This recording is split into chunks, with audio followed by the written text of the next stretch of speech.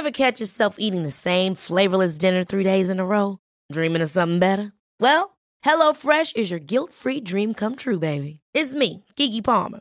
Let's wake up those taste buds with hot, juicy pecan-crusted chicken or garlic butter shrimp scampi. Hello Fresh. Stop dreaming of all the delicious possibilities and dig in at HelloFresh.com. Let's get this dinner party started. I'm Sandra, and I'm just the professional your small business was looking for. But you didn't hire me because you didn't use LinkedIn Jobs. LinkedIn has professionals you can't find anywhere else, including those who aren't actively looking for a new job, but might be open to the perfect role, like me. In a given month, over 70% of LinkedIn users don't visit other leading job sites. So if you're not looking on LinkedIn, you'll miss out on great candidates like Sandra. Start hiring professionals like a professional. Post your free job on linkedin.com/people today. Cool fact, a crocodile can't stick out its tongue. Also, you can get health insurance for a month or just under a year in some states. United Healthcare short-term insurance plans, underwritten by Golden Rule Insurance Company, offer flexible, budget-friendly coverage for you. Learn more at uh1.com. The truth is the most convincing story that maps onto reality, and that's why the central narrative is falling apart. Right now in the United States, people should not be walking around with masks. We must see the central narrative for the fiction that it is. We are Americans. While elections are sometimes messy, this was a secure election. The founders began the fight for human liberty and self-governance, and it's up to us to finish the job. I tell you what, we are in a truth emergency right now. This is the end game.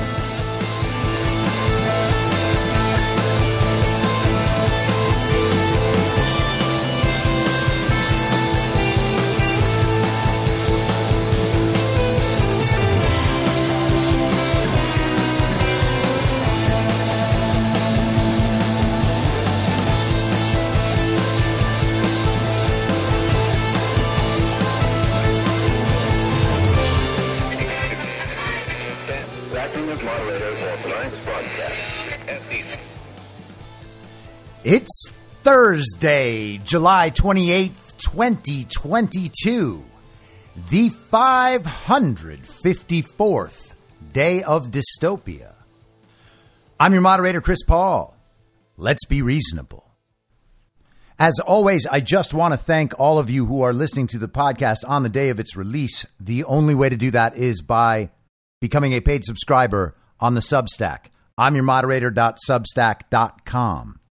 You can do that for as little as $50 a year or $5 a month. It comes out to less than a quarter per episode. You will get all the writing when I release it, even if there's a paywall.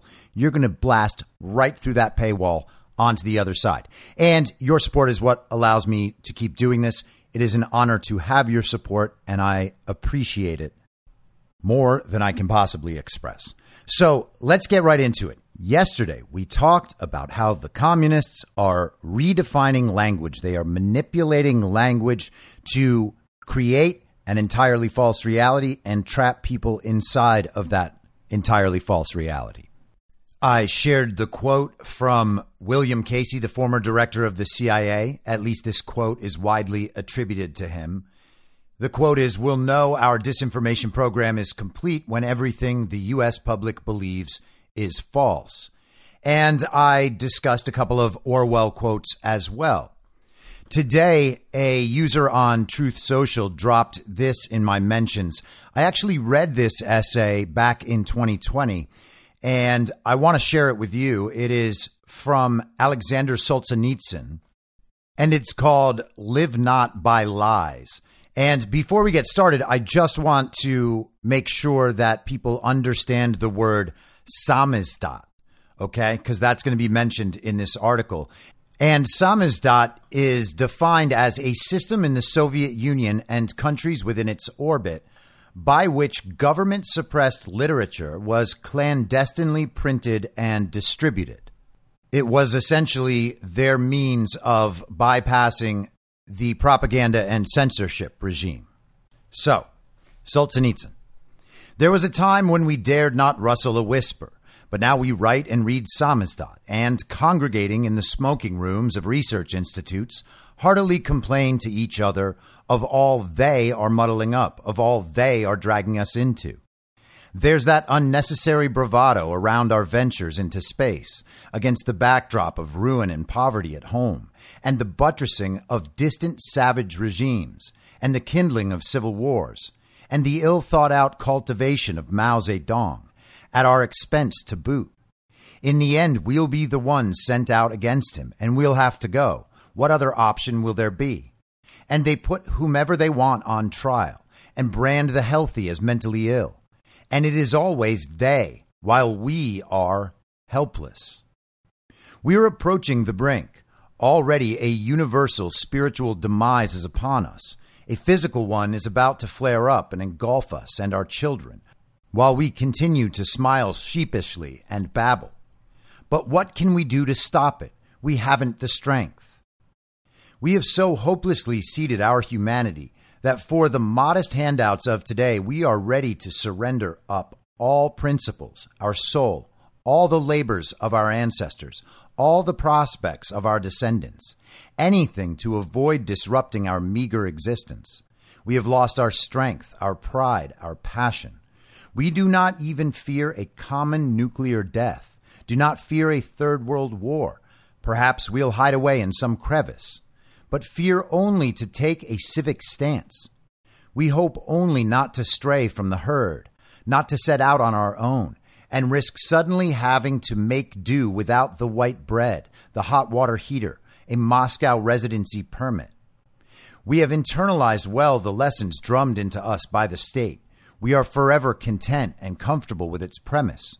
We cannot escape the environment, the social conditions. They shape us. Being determines consciousness. What have we to do with this? We can do nothing.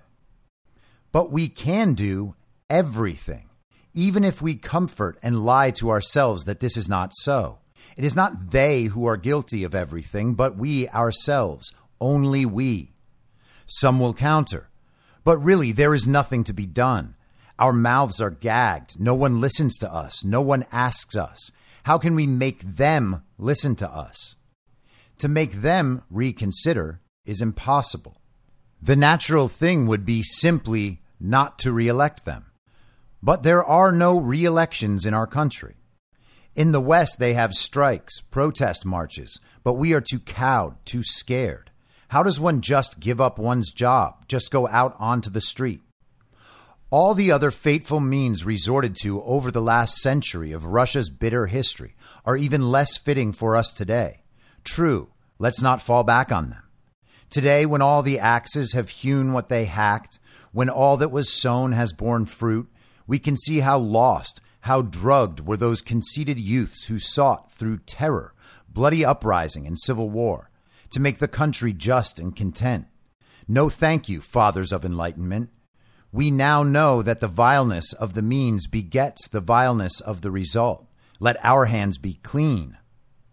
So has the circle closed? So is there indeed no way out? So the only thing left to do is wait inertly? What if something just happens by itself? But it will never come unstuck by itself if we all, every day, continue to acknowledge, glorify, and strengthen it. If we do not, at the least, recoil from its most vulnerable point, from lies. When violence bursts onto the peaceful human condition, its face is flush with self-assurance. It displays on its banners and proclaims, "I am violence. Make way. Step aside. I will crush you." But violence ages swiftly. A few years past, and it is no longer sure of itself. To prop itself up, to appear decent, it will without fail call forth its ally, lies.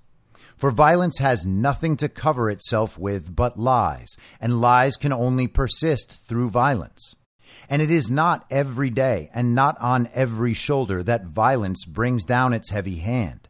It demands of us only a submission to lies, a daily participation in deceit, and this suffices as our fealty. And therein we find, neglected by us, the simplest, most accessible key to our liberation, a personal non-participation in lies. Even if all is covered by lies, even if all is under their rule, let us resist in the smallest way. Let their rule hold not through me. And this is the way to break out of the imaginary encirclement of our inertness, the easiest way for us and the most devastating for the lies. For when people renounce lies, lies simply cease to exist. Like parasites, they can only survive when attached to a person. We are not called upon to step out onto the square and shout the truth, to say out loud what we think. This is scary and we are not ready. But let us at least refuse to say what we do not think. This is the way, then, the easiest and most accessible for us, given our deep-seated organic cowardice. Much easier than, it's scary to even utter the words, civil disobedience a la Gandhi. Our way must be never knowingly support lies. Having understood where the lies begin, and many see this line differently, step back from that gangrenous edge. Let us not glue back the flaking scales of the ideology, not gather back its crumbling bones, nor patch together its decomposing garb. And we will be amazed how swiftly and helplessly the lies will fall away, and that which is destined to be naked will be exposed as such to the world. And thus, overcoming our temerity, let each man choose. Will he remain a witting servant of the lies, needless to say, not due to natural predisposition, but in order to provide a living for the family, to rear the children in the spirit of lies? Or has the time come for him to stand straight as an honest man, worthy of the respect of his children and contemporaries? And from that day onward, he will not write, sign, nor publish in any way a single line distorting, so far as he can see, the truth.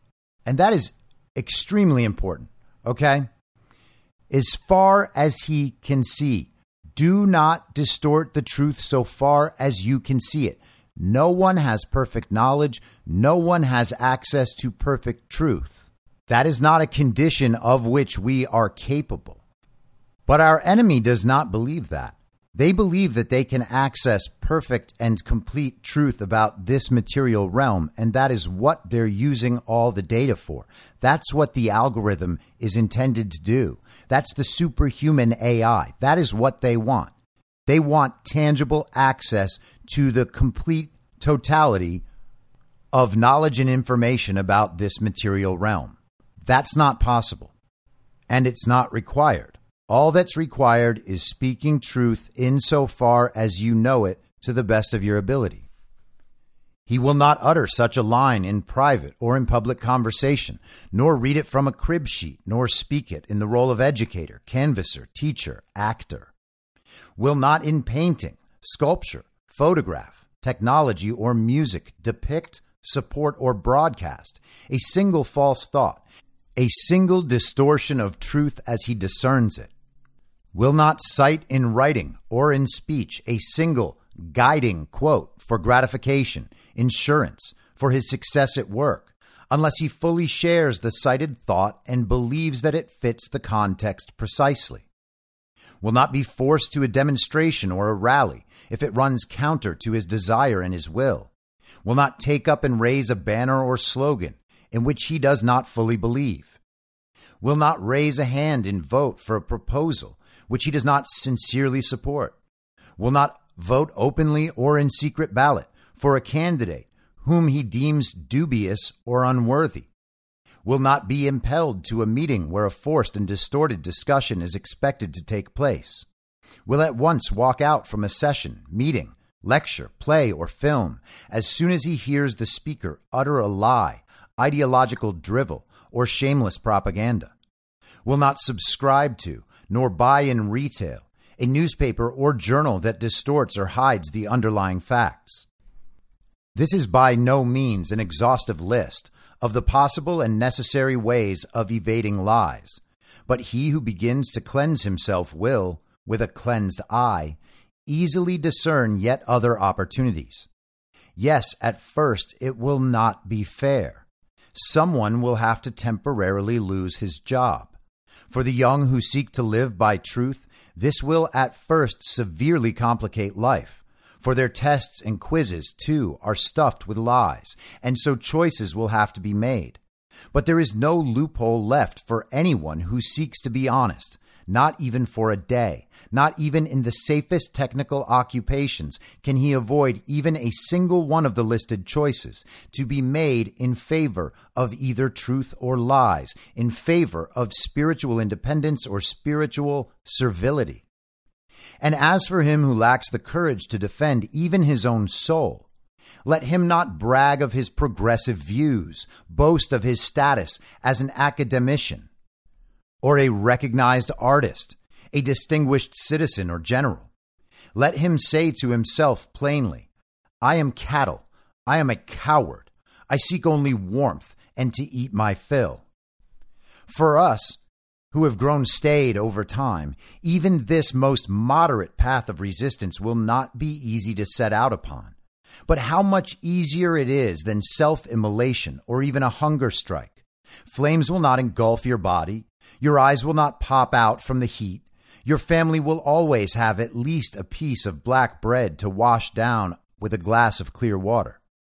Betrayed and deceived by us, did not a great European people, the Czechoslovaks, show us how one can stand down the tanks with bared chest alone as long as inside it beats a worthy heart.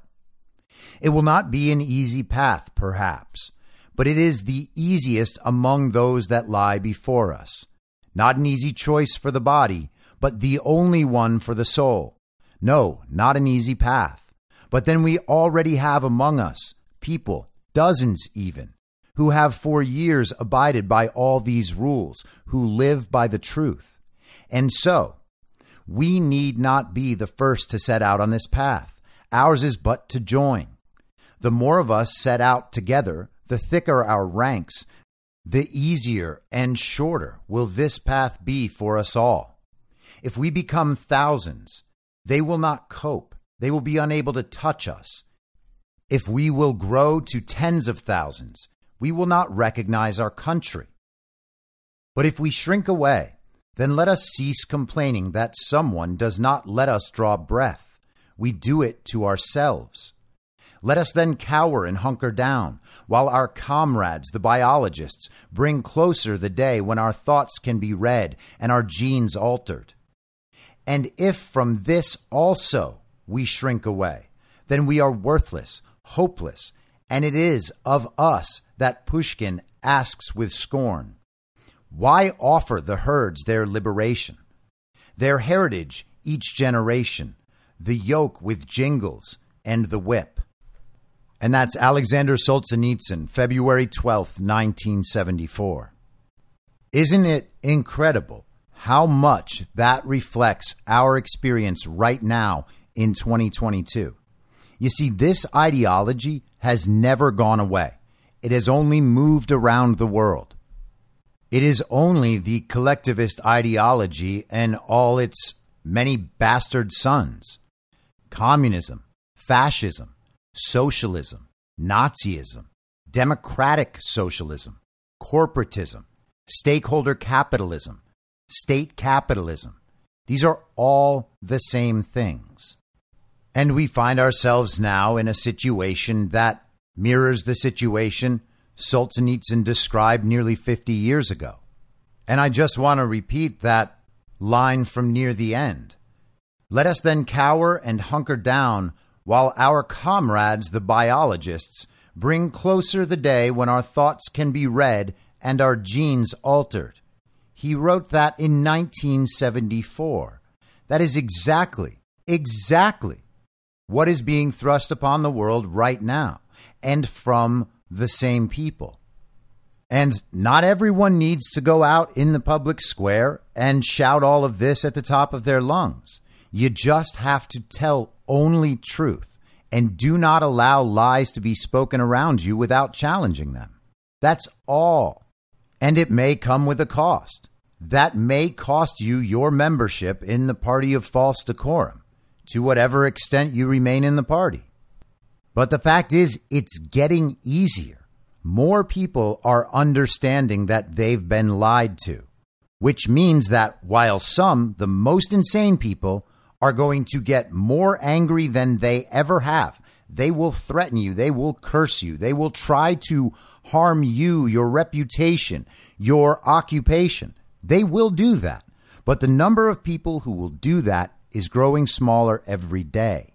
The number of people who will support you and be inspired by your bravery to tell the truth themselves, that number's growing. And that's what we have to focus on. So let's get to one of the greatest unwitting red pill carpet bombings I've ever witnessed. This is Kari Lake's opponent in Arizona doing an interview on CNN. Let's talk election integrity. Your opponent says she wouldn't have certified the election if she were governor, as Governor Ducey did. Would you have certified the election? Well, I'm a lawyer. I'm a trained lawyer, and I can't sit here and tell you without having been presented all the evidence. But there has been investigation after investigation. And are there things that need to be fixed? Absolutely. We have to require voter ID and increase penalties for ballot harvesting. But I'm looking forward. I'm looking at 2022 and doing everything I can to keep Arizona's governor's office in Republican hands. And that requires us to look forward and articulate a vision for the future of this state. And that's what I've been focused on. Well, it's important looking forward, of course. But looking forward is Donald Trump very likely running for president again. So this is an entirely pertinent question. Would you have certified the election as governor?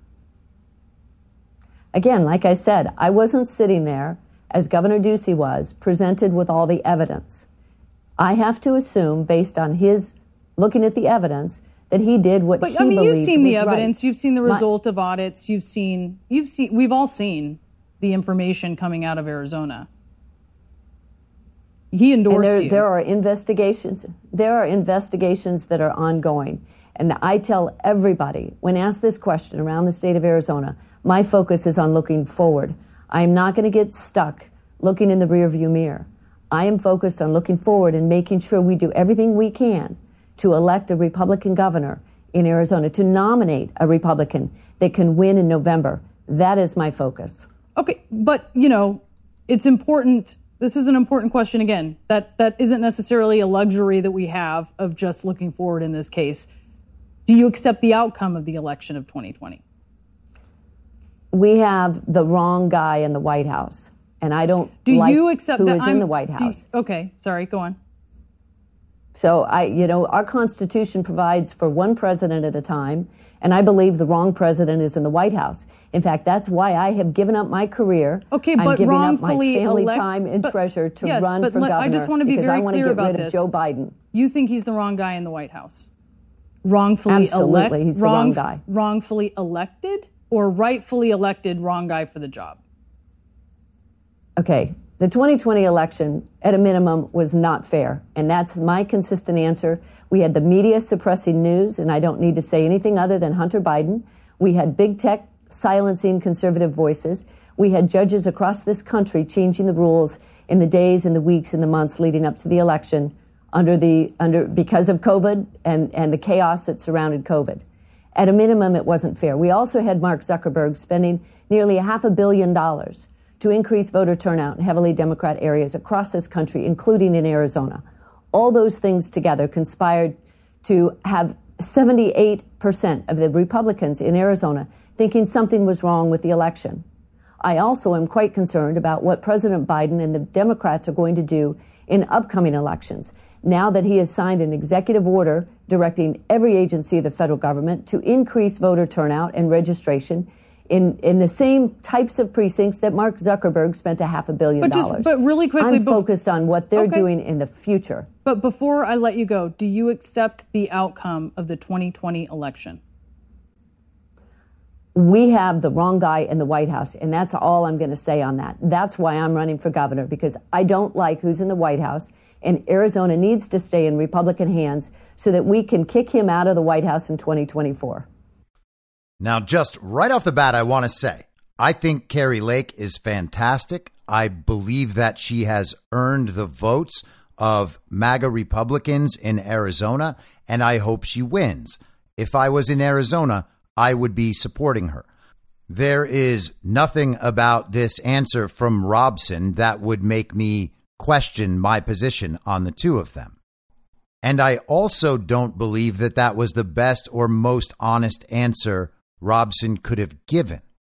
I think that she was probably trying to thread the needle there. She says 78% of Arizona Republicans think that something was wrong with the 2020 election. She can't possibly hope to win her primary if she goes and says, yes, Joe Biden was legitimately elected, legitimately certified. He really received 81 million real legal American votes. That's not going to fly. So she's trying to give a softer version of that something was wrong with the election. If CNN's host had simply accepted her answer and moved on, none of what we just heard would have actually happened or had the effect that's going to have. You have to remember who's watching this. CNN viewers do not want to hear any of that answer. And CNN's host herself made that so much worse on CNN's viewers than it had to be by turning that into a struggle session, by trying to make Robson admit that somehow Joe Biden was legitimately elected, that he really got 81 million real legal American votes. This is what they've been doing for 2 years. And 2 years ago, this worked a whole lot better. And I say 2 years because they were actually doing this before the election. They did the same thing to Donald Trump in the debates in 2016 even. They tried to make him say that he would accept the results of the election no matter what. They tried over and over and over again to get him to say that, and it never worked. She keeps trying to make Robson say that the election was legitimate, that there were no problems, that Joe Biden was legitimately elected.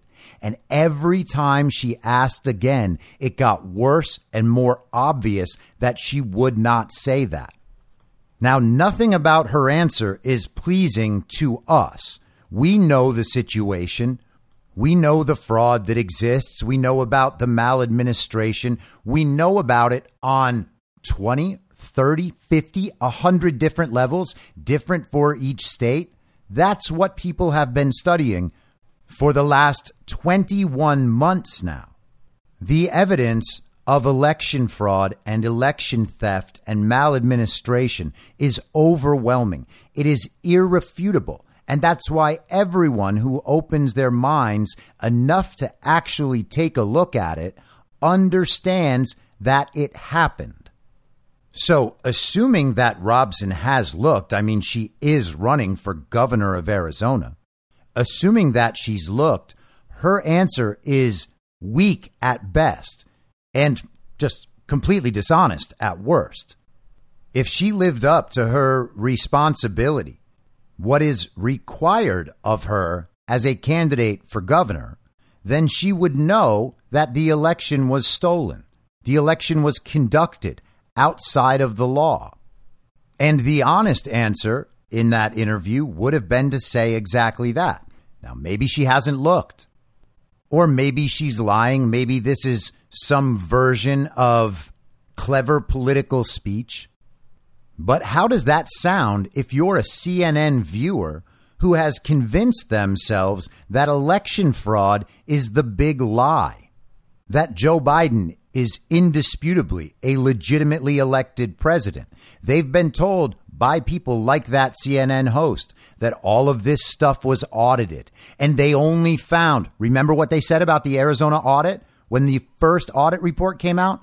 They said upon the recount from the Arizona audit, it actually proved that Joe Biden won by even more. Remember that? They found like 900 more votes. Now, did that include whether or not the votes they counted were legal? No, that part of the report did not include that. But CNN ran with it, MSNBC ran with it, and their viewers now believe it. Their viewers really believe that everyone checked multiple times thoroughly checked multiple times in Arizona, in Georgia, in Michigan, in Wisconsin, in Pennsylvania. They really, really checked. They made absolutely certain that the election results were legitimate. That's what CNN viewers believe. That is just absolutely not true in any way. And understanding the audits that were done would make it clear that that's not what happened. They didn't thoroughly check. In fact, in all those states, there have been lawsuits to ensure that no one ever could check. But CNN's viewers don't understand that. They are incentivized to believe the exact opposite, and CNN drills it into their heads every day. How crushing must it be to see the non-MAGA candidate running in the GOP primary for Arizona governor refusing to admit that Joe Biden was legitimately elected? Now they're going to paint the non-MAGA candidate as QAnon. And what a nightmare for Doug Ducey, who's endorsing this woman. She basically just said that Doug Ducey certified an election with all of these problems so severe that she's not even willing to say, when asked 5 times by a CNN host, that Joe Biden was legitimately elected. And she's not going for the hard claim, the far off claim that the election was flat out stolen. And she's not the MAGA candidate. So how hard must this be for a tiny commie child brain to wrestle with? How are they going to marginalize that? Is Robson an election denier or not? Did she just tell the big lie? I can't quite tell. And imagine seeing that while knowing that the most popular president of all time now has the worst approval ratings in history. And that's even with the skewed polls. I mentioned the Richard Barris poll the other day, People's Pundit. 4% strongly approve of Joe Biden in Arizona. We're talking about people whose entire belief system is formed around what they believe the consensus truth is. They care only about the democracy of their beliefs, that enough people agree with them. Therefore, they're either right or can't be blamed for being wrong. They are fully incentivized to not know anything true. And they are beginning to grasp, or at least sense, that no one agrees with them anymore. They no longer have their strength in numbers, the only thing that makes them feel safe. That's why they lash out so much, by the way. They can see all of this collapsing around them. This sort of thing is like normie kryptonite. I'll be surprised, actually, if CNN even leaves that clip on their website. Although with their new ownership, who knows? But that is like normie kryptonite right there. Now, sticking with the subject of CNN, Donald Trump has announced that he will be filing a lawsuit against CNN. And this letter is dated July 21st, but we all just saw it yesterday. And this is a letter addressed to CNN's CEO, Chris Licht, and CNN's executive vice president and general counsel, David Vigilante. Or maybe it's Vigilante. But this is a 282-page letter demanding retractions from CNN for all of the lies they have told about President Donald Trump. And it starts out, notice of intent to bring civil action for defamation. Pursuant to Florida statute, this letter serves as formal notice of the false statements about President Donald J. Trump, President Trump, in numerous articles and televised transmissions published by Cable News Network Incorporated, CNN, including but not limited to those discussed below. In accordance with Florida statute, CNN must publish a full and fair correction, apology, or retraction in the same editions or corresponding issues of the website publication in which the aforementioned articles, transcripts, or broadcasts appeared, and in as conspicuous a place and type as said original article, transcript, or broadcast within 10 days from the date of service of this notice. Failure to publish such a correction, apology, or retraction will result in the filing of a lawsuit and damages being sought against you, CNN. And I want to go through a little bit of this just to kind of give you a flavor of things. The 2016 presidential election. So they're taking it all the way back to the beginning. In November 2016, Americans participated in a spirited presidential election, pitting Hillary Rodham Clinton against President Trump. President Trump earned 306 Electoral College votes compared to Clinton's 227. After the 2016 election, various members of the Democratic Party gave numerous televised statements claiming the 2016 election was illegitimate. This included suggestions about Russian interference, causing President Trump to win the election, and regular referrals to President Trump being an illegitimate president. CNN repeatedly allowed for assertions that President Trump was illegitimately elected to go largely unchallenged, including statements made by Hillary Clinton, Kamala Harris, Joe Biden, Jimmy Carter, Jerry Nadler, John Lewis, Dianne Feinstein, Marcia Fudge, and Debbie Wasserman Schultz. The 2020 presidential election. On and around November 3rd, 2020, Americans participated in another hotly contested presidential election. As COVID-19 continued to cause infections and deaths across the country, election officials instituted unusual expansions of voting methods and periods. Voters were subjected to scalding advertisements and media personalities predicting calamities wedded to electing Joe Biden or re-electing President Donald Trump, depending on the speaker's point of view. Many Trump supporters went to bed the night of November 3rd, 2020, with high hopes for President Trump's re-election, seeing leads for their candidate in several important states, such as Pennsylvania, Georgia, and Michigan. By the morning, media outlets were announcing a lead for Biden, with late-night tabulations turning the tide in the former vice president's favor. By the following weekend, CNN announced that Biden had won the election and was already asserting that the president falsely claimed the election was being stolen from him, as many mail-in ballots, which were often counted after Election Day votes, landed in the column of his opponent. For the ensuing 2 months, President Trump asserted that the election had been rigged against him, as he had predicted before the election when early voting and mail-in ballot usage were greatly expanded. Some administration officials and supporters rejected the idea, largely accepting that cheating had taken place, but believing it could not have been of such scale as to make the president lose the battleground states.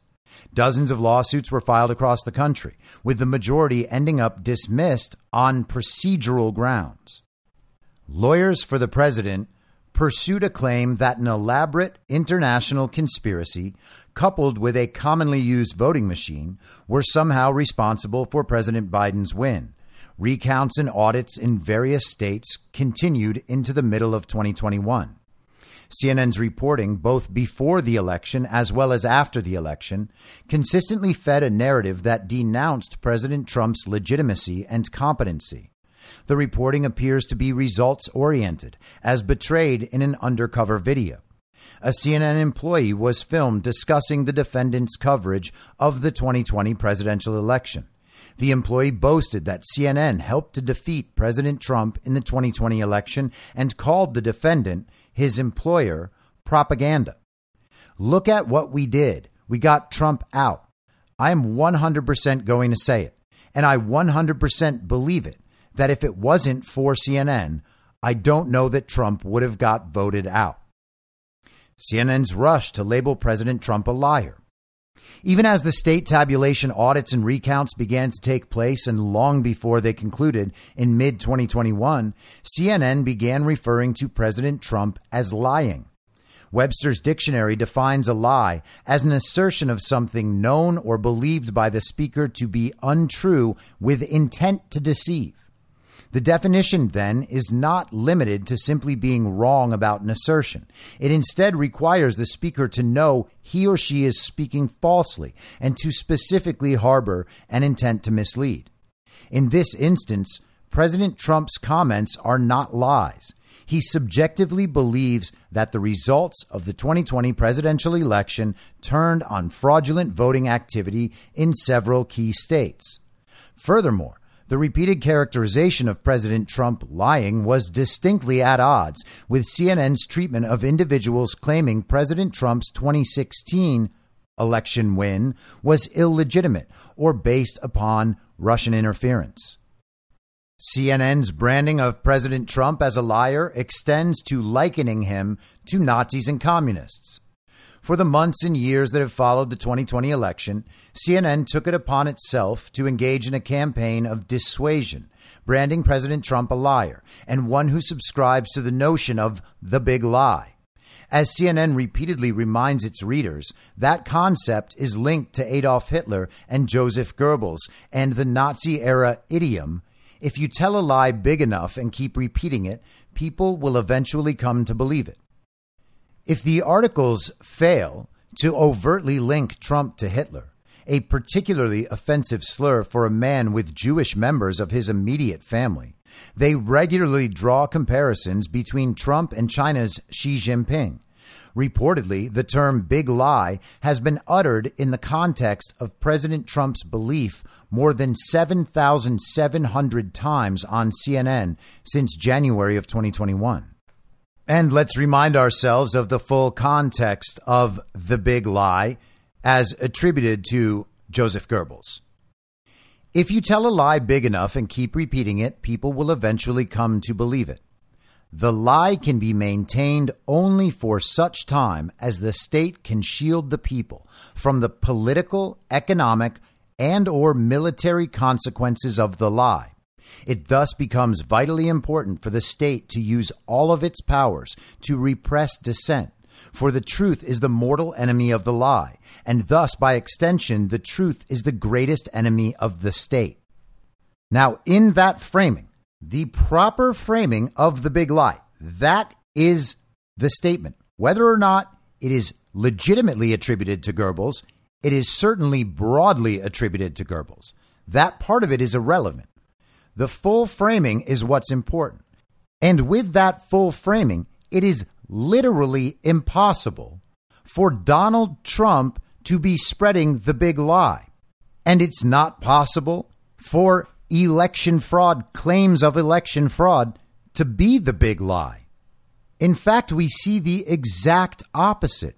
We see the state using all of its powers to repress dissent. All of them. The political persecution is undeniable. The censorship is undeniable. And I discussed this yesterday. They have members of their elite intellectual class literally promoting censorship on their social media, in the articles they write. We had the press secretary and the fake president both encouraging the social media platforms to do more to stop the spread of disinformation. We had them encouraging the podcast platforms like Spotify to do more to shut down podcasts that were spreading disinformation. And you remember that back a few months ago with Joe Rogan. They were all getting upset at Joe Rogan. They were saying that the podcast platforms need to do more to shut down this kind of disinformation. And Joe Rogan basically accepted it. He said, yeah, I don't care if you put labels on my stuff. I don't care if you take down old episodes. Thank you for the $300 million.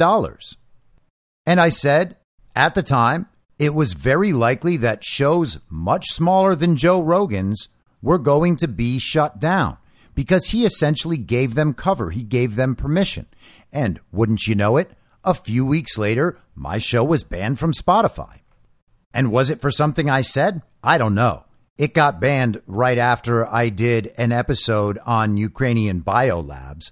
But also, within the few weeks leading up to that, I had discovered that their numbers, the play count, was completely falsified. And I imagine that's true for musicians as well. What would that mean for all those massive musicians on Spotify if their play counts are all fake? Are they being robbed of money? Yes. Are some being given money who probably didn't deserve it? Also, yes. And I imagine Spotify hopes that none of those major musicians will ever find out, because that could be a real problem for them. But we had the fake president and the fake press secretary out there asking, quote unquote, private companies to do more to censor the political speech of American citizens in direct violation of their First Amendment rights.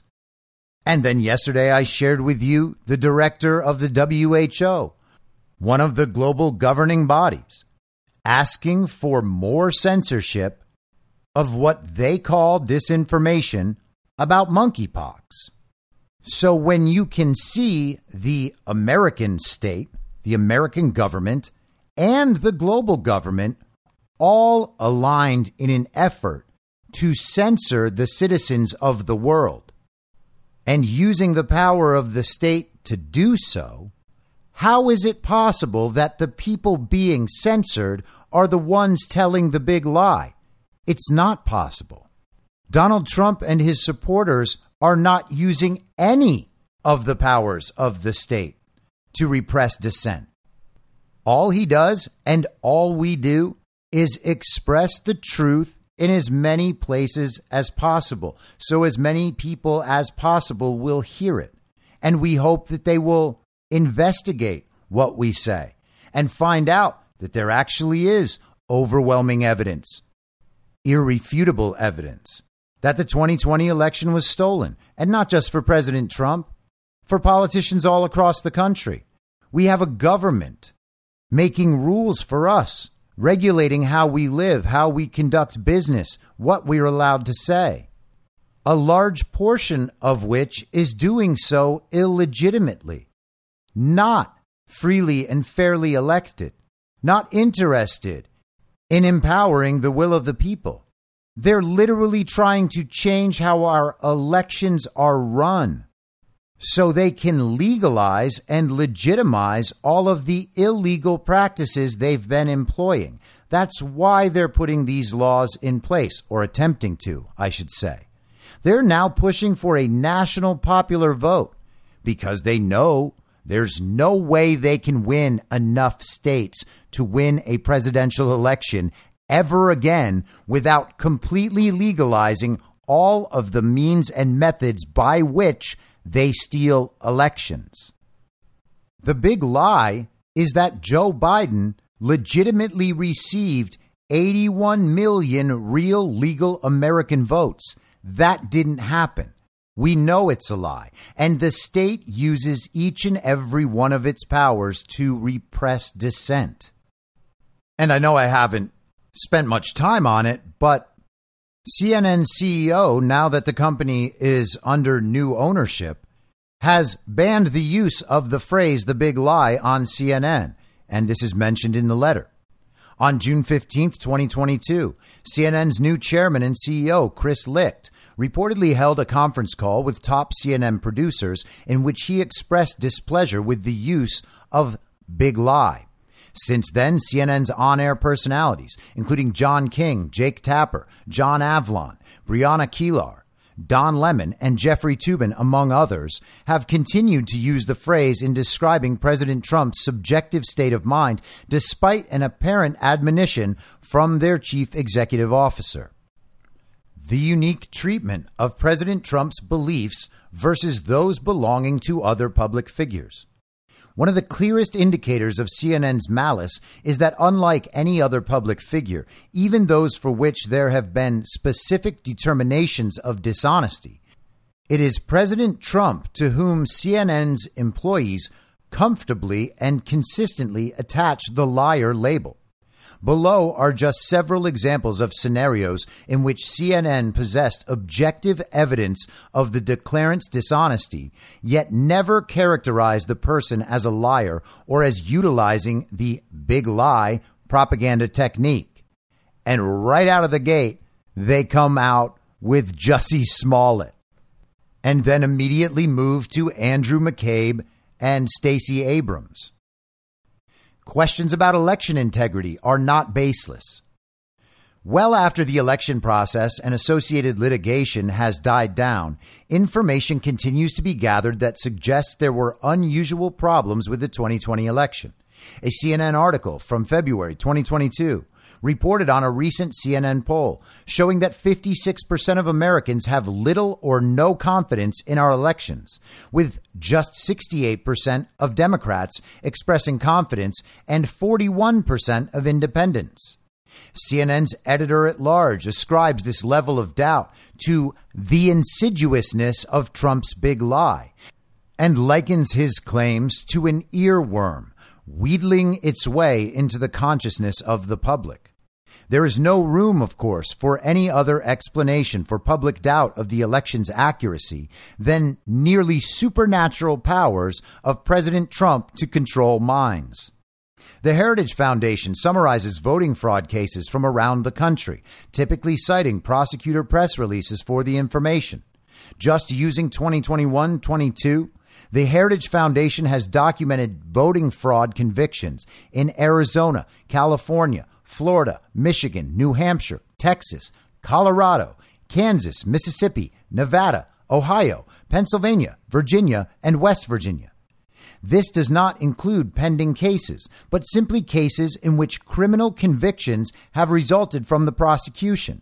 The Heritage Foundation's election fraud database contains 1,365 proven instances of election fraud, 1,173 criminal convictions, and 48 civil penalties. And they give example after example over the course of the 26 pages of the letter, and then there are another 256 pages of exhibits supporting the claims in the letter. I'm going to jump down to the bottom of the letter because I'm not going to go through all 26 pages. As mentioned above, CNN is estimated to have used the big lie phrase or to characterize President Trump as lying roughly 7,700 times during broadcasted television shows and repeats of those shows. These defamatory comments have continued even after the new CEO of CNN apparently urged production teams to stop. Accordingly, I hereby demand on behalf of President Donald Trump that CNN, 1, immediately take down the false and defamatory publications. 2, immediately issue a full and fair retraction of the statements identified herein in as conspicuous a manner as they were originally published. And 3, immediately cease and desist from its continued use of big lie and lying when describing President Trump's subjective belief regarding the integrity of the 2020 election. Finally, this letter also serves as notice to you and your affiliated entities, officers, directors, journalists, correspondents, editors, employees, agents, assignees, and other persons acting on behalf of or in concert with you to preserve any and all evidence related in any way to the above-mentioned accusations you made and any other accusations that you have published regarding President Trump. By this letter, you are hereby directed not to destroy, conceal, or alter any paper or electronic files, physical evidence, and or other data relating in any way, no matter how remote, to your accusations against President Trump and or the circumstances leading to their dissemination, including, but not limited to, 1, all communications between you and any third party in any way related to your accusations against President Trump. 2, all sources for your accusations against President Trump. 3, any and all documents and data referring to, reflecting, or relating to communications between you and any such third parties and or sources regarding your accusations against President Trump. And 4, any and all other documents in any way related to your accusations against President Trump. I understand that many records and files are maintained electronically. However, this letter specifically requests that all paper and hard copy originals be maintained and preserved in their original format. By the same token, electronic documents and the storage media on which they reside may contain relevant, discoverable information beyond that which may be found in printed documents. Therefore, even where a paper copy exists and has been preserved, please preserve and maintain all electronically stored documents in their original native format, including all metadata. This preservation demand specifically encompasses any and all electronic documents, including but not limited to all word-processed files, emails, spreadsheets, all databases, log files, and any other electronically stored and or generated documents or files.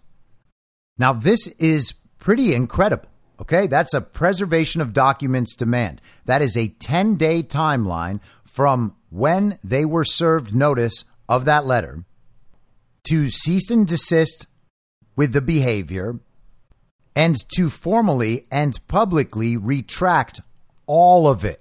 All of it. Now, can CNN do that? Will they do that?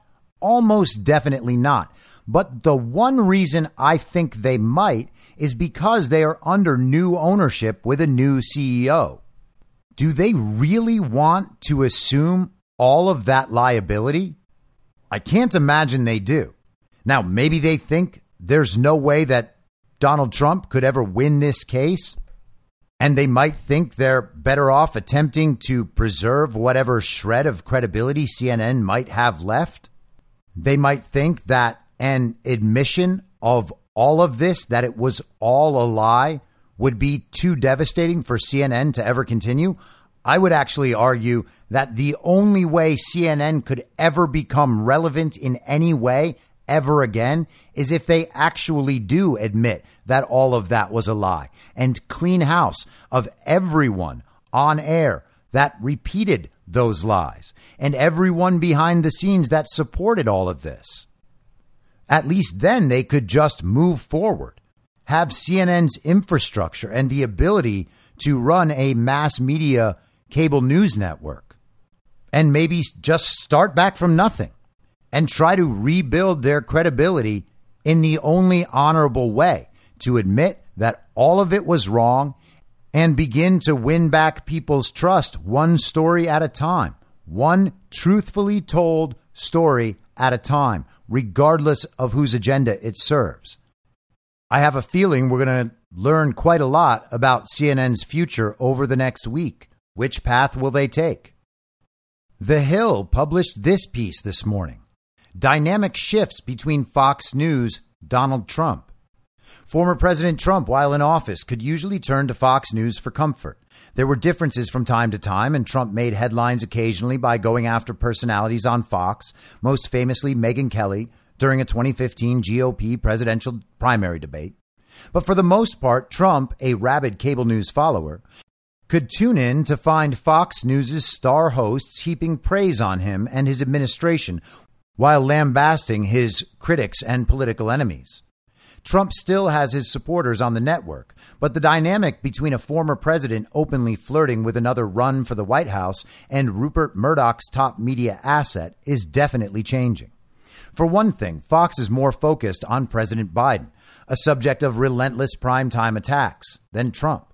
And the network didn't air Trump's speech this week in Washington, D.C., even as it did air a portion of an earlier address Tuesday by former Vice President Mike Pence. Trump's superpower is getting all the coverage. That's not happening anymore. Fox is not covering him 24 hours a day, said Daniel Cassino, a media expert who wrote a 2016 book about the network's influence over American politics. So it seems that is leading to frustration that he's not dominating Fox the way he did before. That tension boiled over this week when Trump lashed out at Fox and its flagship morning program, Fox and Friends, after two of the show's longtime co-hosts threw cold water on polling suggesting young voters felt Trump was the best choice for Republicans looking to win back the White House. And they're referring to that straw poll from the Turning Point USA event over the weekend that had 79% of those young Republicans choosing Donald Trump as the preferred candidate for 2024. With fewer than 20% choosing Ron DeSantis. Other Murdoch-owned media properties have separately fired off editorials critical of Trump in the wake of damaging revelations from the House panel investigating the January 6, 2021 attack on the Capitol. Character is revealed in a crisis, and Mr. Pence passed his January 6th trial. The Wall Street Journal's editorial board wrote last week, Mr. Trump utterly failed his. Mr. Trump took an oath to defend the Constitution, and he had a duty as commander-in-chief to protect the Capitol from a mob attacking it in his name. He refused, the board declared, just totally ignoring the facts that he had the National Guard ready to go and protect the Capitol in the days leading up to January 6th. But that was refused by Muriel Bowser and Nancy Pelosi. Just ignore those facts completely. Editorial board of the very austere Wall Street Journal. The New York Post, also owned by Murdoch, ripped Trump in a separate editorial. It's up to the Justice Department to decide if this is a crime, but as a matter of principle, as a matter of character, Trump has proven himself unworthy to be this country's chief executive again, it wrote. His only focus was to find any means, damn the consequences, to block the peaceful transfer of power. There is no other explanation, just as there is no defense for his refusal to stop the violence. And yeah, sure, editorial board of the New York Post, he even tried to participate in the violence. He tried to take over the presidential limousine so he could drive it straight down to the Capitol, jump out, and get handed guns by all of the armed Trump supporters that day. I mean, no guns were actually recovered by law enforcement from any Trump supporters that day whatsoever. But who cares about that? And don't worry, Murdoch Properties. I'm sure Donald Trump's not going to sue you next after CNN. There's just no way. Trump, in a statement on Tuesday, complained that Fox, the Journal, and the Post have always been against me until I won. It's going to be funny, actually, when the Wall Street Journal and the New York Post end up endorsing Donald Trump for president in 2024. News Corp declined to comment on Trump's recent attacks. Ooh, attacks. A representative for Trump did not return a request for comment on suggestions that he has fallen out of favor with Murdoch. And why would anyone return requests for anything from The Hill? What a pathetic rag The Hill is. Spats between Trump and Murdoch's conservative media empire are not unheard of. The former president was infuriated by the outlet's decision to call Arizona for Biden on election night and famously sparred with one of its former top anchors, Chris Wallace, before the election on a number of occasions. Hey, how come Chris Wallace isn't at Fox anymore? Because Chris Wallace is a liberal shill and propagandist? Well, sure. Yeah, that's part of it. Where did Chris Wallace go? To CNN Plus. How long did CNN Plus last for? 3 weeks. Several of Fox's top personalities were also critical of Trump following the 2020 election. The recent ascension of Florida Governor Ron DeSantis to the national spotlight has given Murdoch's news outlets a new face to put forth for its millions of viewers and readers as a potential successor to Trump as the leader of the Republican Party and conservative movement. British pundit Piers Morgan, whom Murdoch recently hired to host a show on UK-based Talk TV, penned an op-ed in the Post earlier this summer, explicitly urging conservative voters in the U.S. to dump Trump and throw their support behind DeSantis. I think that Trump is quite frankly a dead weight for Fox and Murdoch, said A.J. Bauer, a professor at the University of Alabama who researches and analyzes trends in conservative media. He did a lot of very helpful work for them. He boosted them for 4, 5, 6 years. But they're not loyal in the way he expects and the way he needs in order for his political winds to shift. Hey, Donald Trump doesn't need his political winds to shift.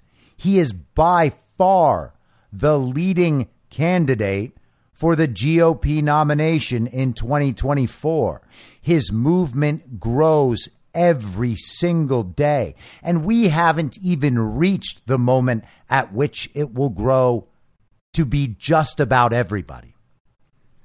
Some say that if Trump wins the GOP presidential nomination again, Murdoch and the former president could put their public feuding aside, as they have in previous years. Well, yes, that's possible, or he could sue them out of existence like he is with CNN right now. If Trump runs for president in 2024 and buries the field, there will be plenty of time for Murdoch to do what he traditionally does, place his bet on the leading pony. Jack Schaefer, the longtime media writer, said in a column reacting to the editorials from the Journal and the Post this week. Like a pair of powerful gangsters who quarrel over how to divide the spoils, Murdoch and Trump will reconcile if they determine it's in their mutual interests to reconcile.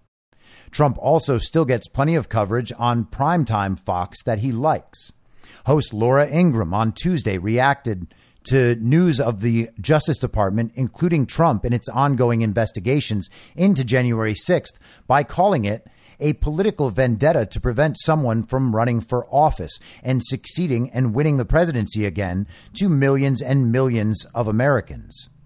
And it's also worth noting that The Hill is taking as fact that the DOJ is investigating whether or not Trump should be indicted based on what the January 6th panel has found.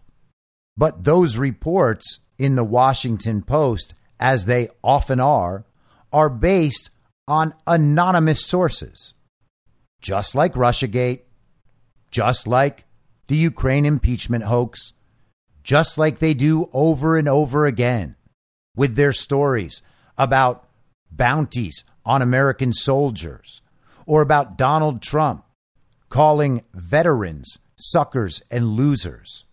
There's just simply no proof anywhere that any of that is true at all. But hey, the Washington Post reported it. So as far as The Hill is concerned, it's absolutely true.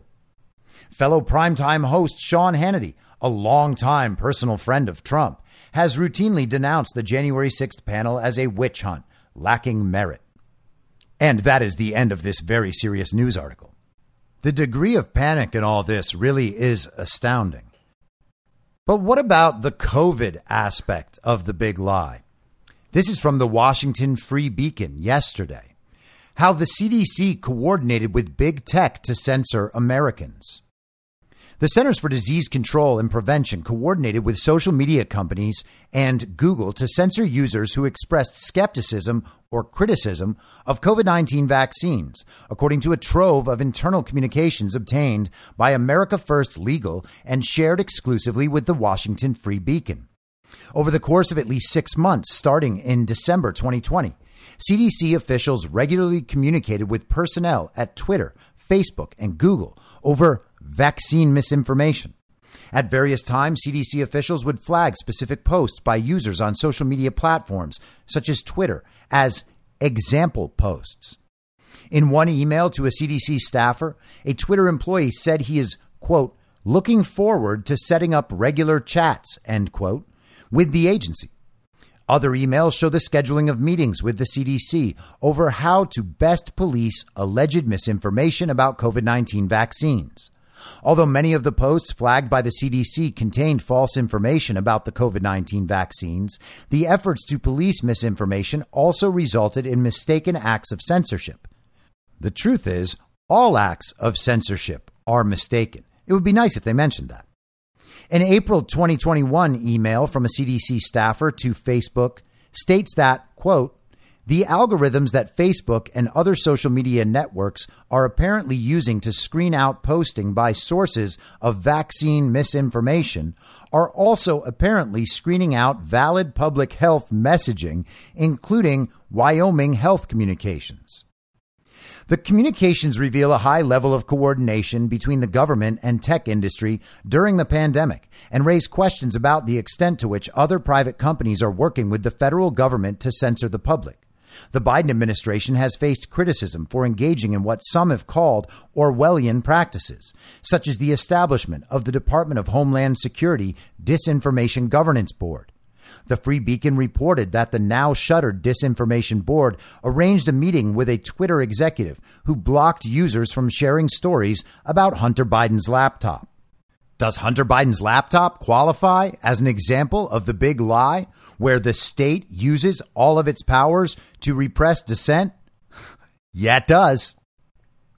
The CDC's effort to police alleged disinformation expanded to other federal agencies as well.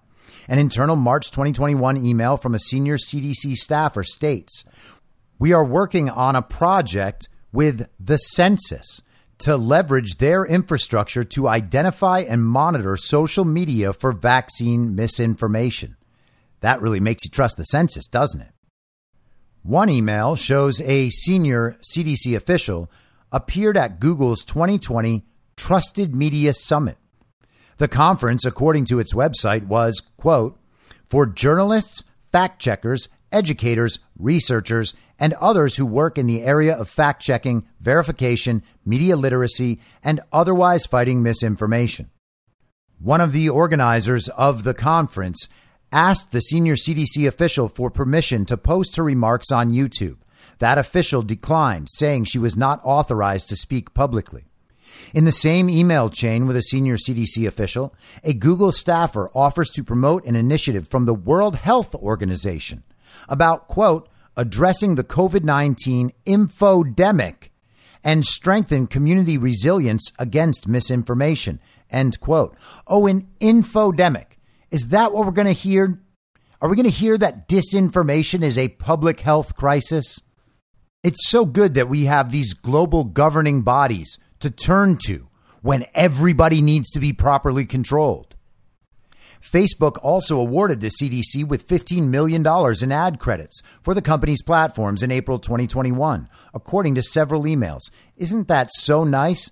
Facebook is just basically doing charity on behalf of the government. This gift will be used by CDC's COVID-19 response to support the agency's messages on Facebook and extend the reach of COVID-19 related Facebook content, including messages on vaccines, social distancing, travel, and other priority communication messages, an internal CDC memo reads. A Facebook official says the platform has been transparent about its work with public health organizations, quote, "to address health misinformation," end quote. The platform also says it has asked its internal oversight board to assess whether its, quote, "current COVID-19 misinformation policy is still appropriate now that the pandemic has evolved." Twitter and Google declined to comment. The CDC did not respond to a request for comment. Tensions between the CDC's powers and protecting the public's civil liberties have arisen since the beginning of the COVID-19 pandemic. White House Chief Medical Advisor Dr. Anthony Fauci called a judge overruling the CDC's mask mandate disturbing.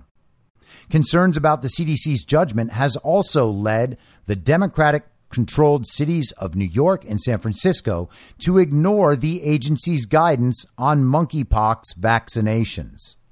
Oh no, now New York and San Francisco are telling the big lie too.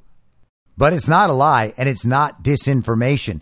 If you're lying in the same direction as the communists, just harder. And let's read the framing of the big lie as attributed to Goebbels once again. If you tell a lie big enough and keep repeating it, people will eventually come to believe it.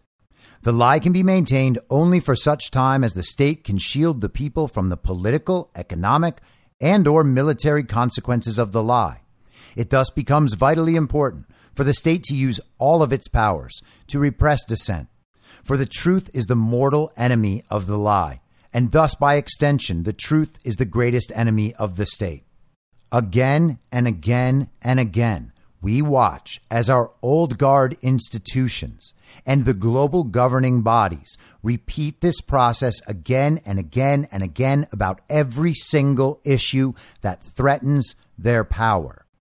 And the more obvious this becomes to the people of America and to the people of the world, the bigger the lie must become, and the more state power must be used to repress dissent.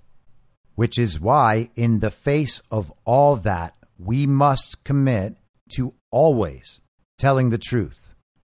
Live not by lies. I'll be back tomorrow at the same reasonable time on the same reasonable podcast network. I don't have a network. Masks and lockdowns don't work. They lied to you about a pandemic. And Joe Biden will never be president. Even when we're on a budget, we still deserve nice things. Quince is a place to scoop up stunning high-end goods for 50 to 80% less than similar brands. They have buttery soft cashmere sweaters starting at $50, luxurious Italian leather bags, and so much more. Plus, Quince only works with factories that use safe, ethical, and responsible manufacturing. Get the high-end goods you'll love without the high price tag with Quince. Go to quince.com/style for free shipping and 365-day returns. Ever catch yourself eating the same flavorless dinner 3 days in a row? Dreaming of something better? Well, HelloFresh is your guilt-free dream come true, baby. It's me, Keke Palmer. Let's wake up those taste buds with hot, juicy pecan-crusted chicken or garlic butter shrimp scampi. Hello Fresh. Stop dreaming of all the delicious possibilities and dig in at HelloFresh.com. Let's get this dinner party started.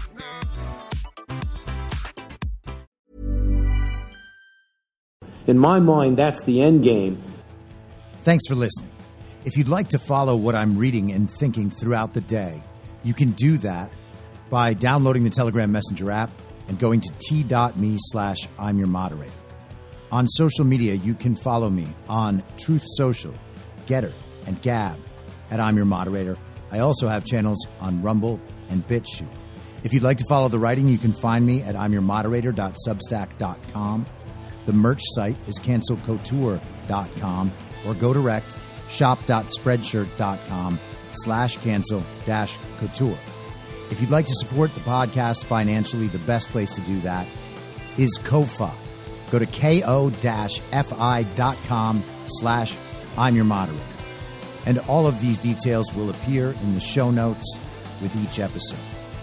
I'll see you soon down on the range.